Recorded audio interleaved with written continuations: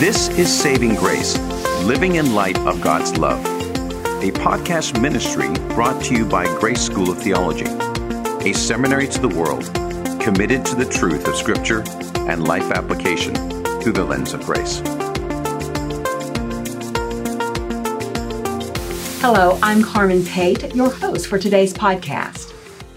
Just imagine being a man during the era before Christ who is engaged to be married, a commitment holding the same legal binding as marriage in that day. You learn your fiancé is with child and you know you have not known her intimately. The consequences could mean death for her should the supposed facts be told. What would be your response? Shock, anger, humiliation, justice? Well, today, as we continue our Advent series, The Right Time, we will consider Joseph, his heart and his behavior as he too prepared for the arrival of Jesus. Perhaps we can glean from his behavior much about our own heart. The Reverend Mark Ray is back with us today to help us gain insight into Joseph's character. Mark is the Vice President of Community Development here at Grace and also the Executive Director of our Grace Center for Spiritual Development. Mark holds a Master of Biblical Studies from Dallas Theological Seminary and a Master of Divinity from Grace School of Theology. He has served churches as an associate pastor and as a lead pastor, and he has served as COO of a major evangelistic ministry. Mark, welcome back. Thanks, Carmen. It's good to be back. Well, we had such good conversation last week about Mary, and of course, it's just logical that we have to talk about Joseph next, right? I shared at the beginning some of the possible emotional responses that Joseph might have had about Mary, but Mark, he loved her. So what are some other emotions, you're a man, that you think he might have had in hearing this news? Well, you've listed a lot of what I would call the worldly responses, or the, let's call them, quote unquote, the culturally right responses, yes. Shock, anger, humiliation, all of those. But you're exactly correct. He loved her. And so I could also imagine what might happen to her. Yes. Oh. If she has a child, what might happen to the child? We know some things about Joseph, not very many, because there's only a couple of things that are even stated about Joseph, and actually only one descriptive phrase of Joseph. But if we hold true to his character, he had to have felt, because he loved her, he had to have felt some sort of compassion, some sort of pity toward her, because what the scriptures tell us is he'd already decided to put her away secretly, not to take the avenue that he easily could have taken, that he would have been culturally right to take, which was actually stoning her. But I can imagine him loving her enough to say, I care about her. What's going to happen to her? If I put her away, what happens to her? If I put her away, what happens to this unborn child? And being the man that he is, I could see him wrestling dramatically with what is the right thing to do. Those would be the things I could see Joseph doing. Oh, absolutely. Absolutely. And as you say, we don't know a lot about him. But it does seem that he was a righteous man, according to the word. Well, that's the word that's used. Yes. In the Greek, it's dikaiosune, which is the word that actually translates into righteousness. But righteousness can be also just. Some of the translations say just, some of them say upright. But what they literally translate to is he did what was right. Right. And there are actually two ways that righteousness plays out. One is in obedience to God, but the other is this, that the mercy that God shows on the righteous then show that mercy on others. There is that casting of that mercy that we have received, which is, again, God withholding what we deserve, Joseph being a righteous man, doing what was right, God sharing the mercy on him. He was obedient then to share that mercy on another. He walks in that righteousness, and that's the only phrase we know of him. He was a just or a righteous man. Translated, he did what was right. Wow. Well, it's a good way to be remembered, isn't it? Wouldn't you love that on your tombstone? Exactly. He did what was right. He was a righteous man. Love that. Love that. And, the fact that he was righteous, as you say, it prompted him to think of actions that would honor her, that would, let her put her away secretly so that she wouldn't lose her life. But it's obvious that even though he was a righteous man, he still needed direction from the Lord, didn't he? Well, he did. Yes. And there's two things I want to say about that. The first is that he did need that direction, and so God gives it to him. He visits him, gives him a vision with an angel. I don't know if you've ever had dreams. In all my dreams that I've ever had growing up in my some odd years of being alive, I've never had in a dream my name being called or or having me call somebody else's name in specific. I've never had the specificity that Joseph gets in this dream. Mm-hmm. So God brings him the comfort of knowing what that direction is going to be. And the angel appears to him in a dream and tells him, Joseph, and actually calls him Joseph, whose name, by the way, means God will increase. Isn't that a great thing? God will increase. Yes. And tells him it's okay to take Mary to be your wife. Gives him the comfort of knowing this is the right thing. Mm-hmm. And even though it's in a dream, it is a real specific dream about the issues that he was no doubt being challenged with at the time. The other thing I want to say about this is that just because you are righteous doesn't mean that you take to heart your rights. Joseph had certain rights. He had a right to have her stoned. He had a right to do what he could have done. But being righteous, he did what was right. He didn't do what he had the right to do. Mm-hmm. He did what was right. The idea behind being righteous is that we don't exercise our rights. Beautiful picture of this. Yeah. Jesus Christ. Christ went to the cross. He didn't have to do that. Right. His right as the Son of God was he didn't have to go. He didn't exercise that right. Instead, he was righteous and he did what was right by obeying God and then showering that mercy upon us. Mm-hmm. It's the beautiful picture of righteousness. Wow, it certainly is. Beautiful. I love the way God sees us. He sees our heart, but he sees every tear. Mm-hmm. He sees every concern that we have.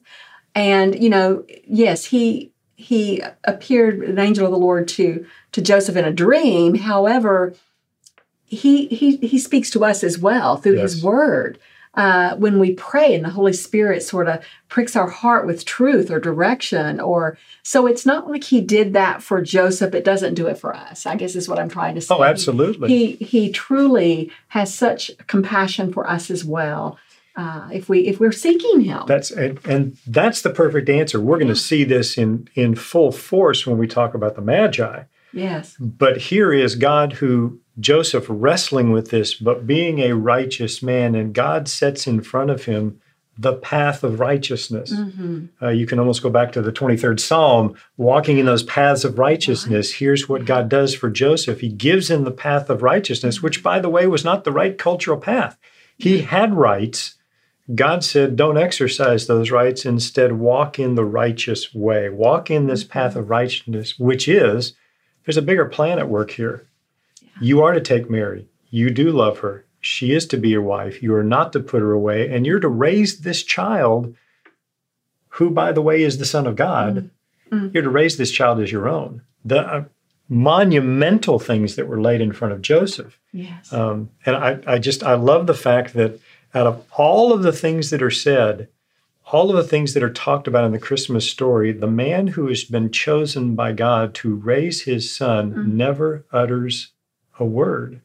That's true. We get no word from Joseph in all of Scripture. He never utters a word, but his actions speak much louder than his words ever could.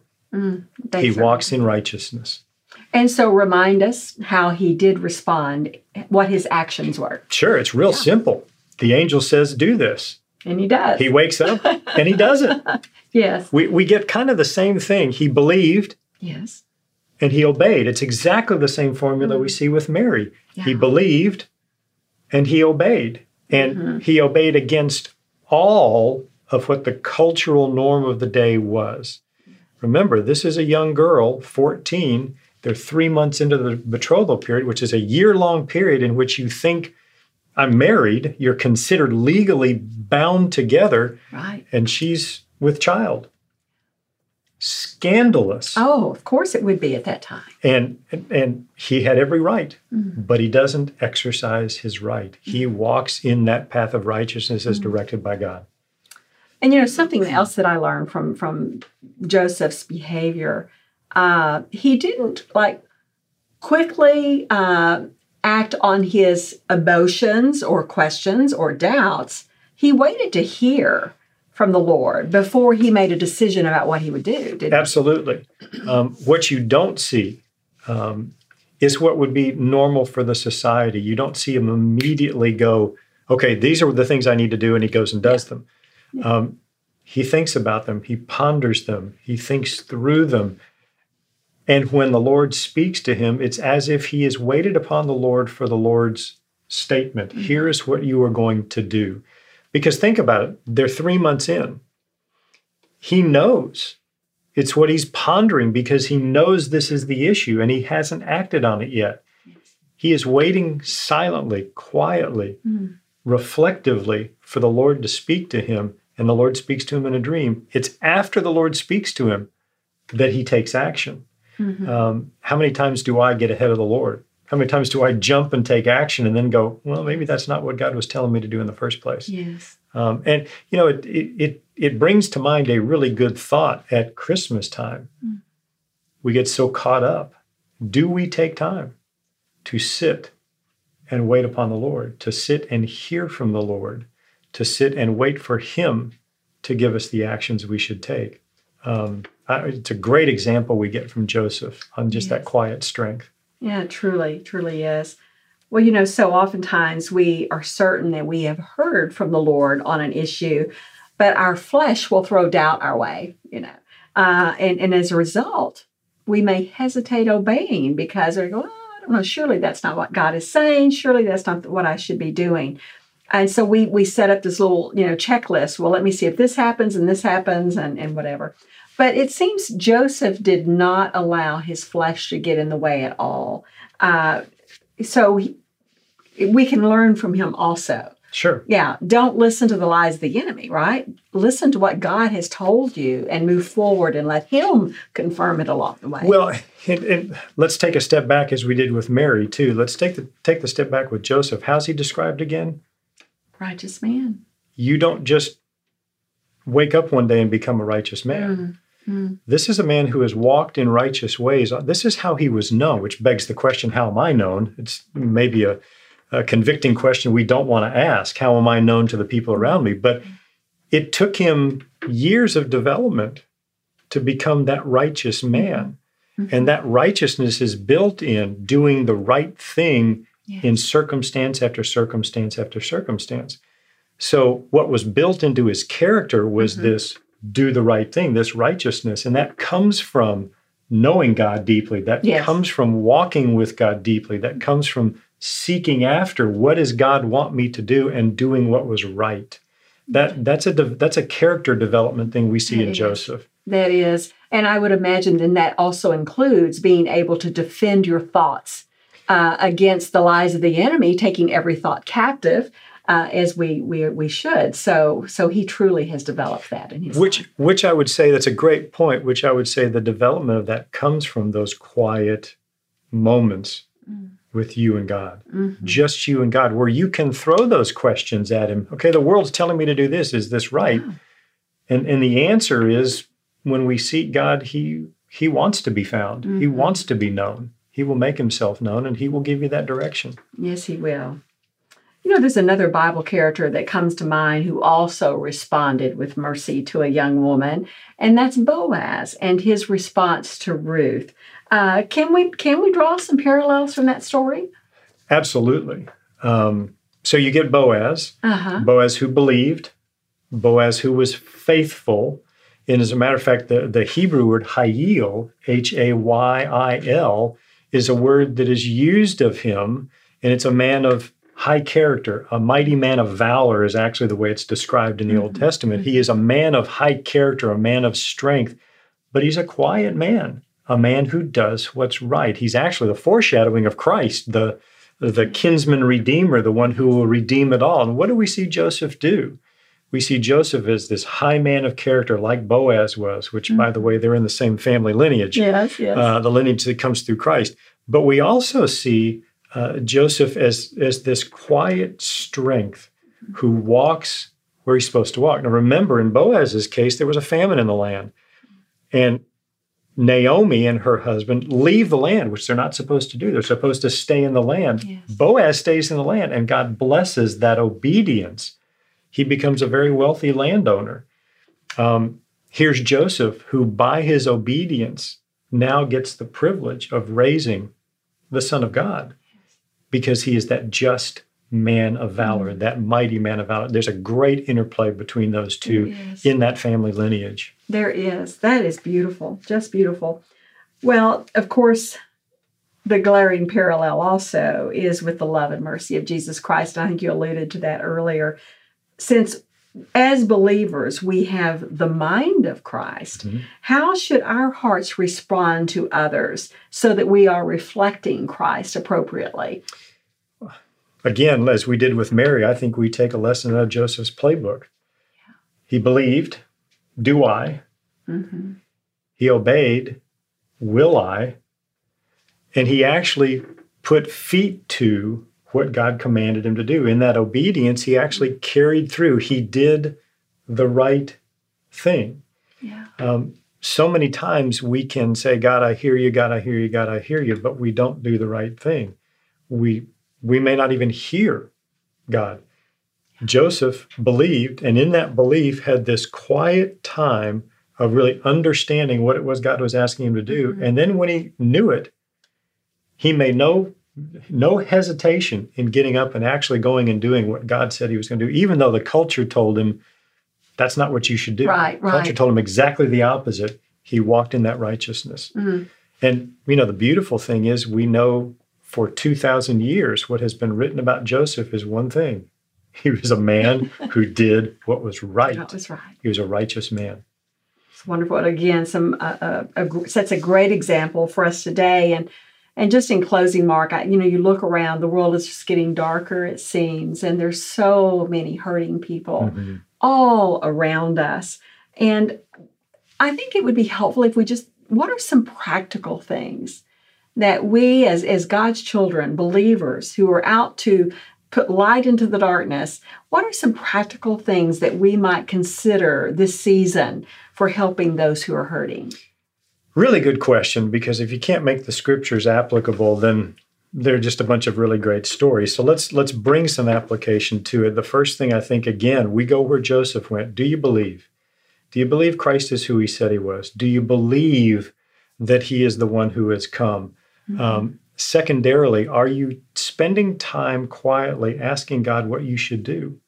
One of the wonderful things we get to do at Christmas is because there are a whole lot of hurting people, Christmas has a tendency to bring to the surface that hurt. Yes. Have we even spent time asking the Lord, who do you want me to go connect with? Who do you want me to go do what's right with? Who do you want me to be that man or that woman of valor with? Who are you pointing me to that I should connect with this Christmas season and love on them? Do what's right with them.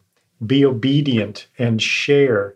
Who are you asking me to get up and do it? And the fascinating thing is we can listen to God say, there's a person who's hurting, go.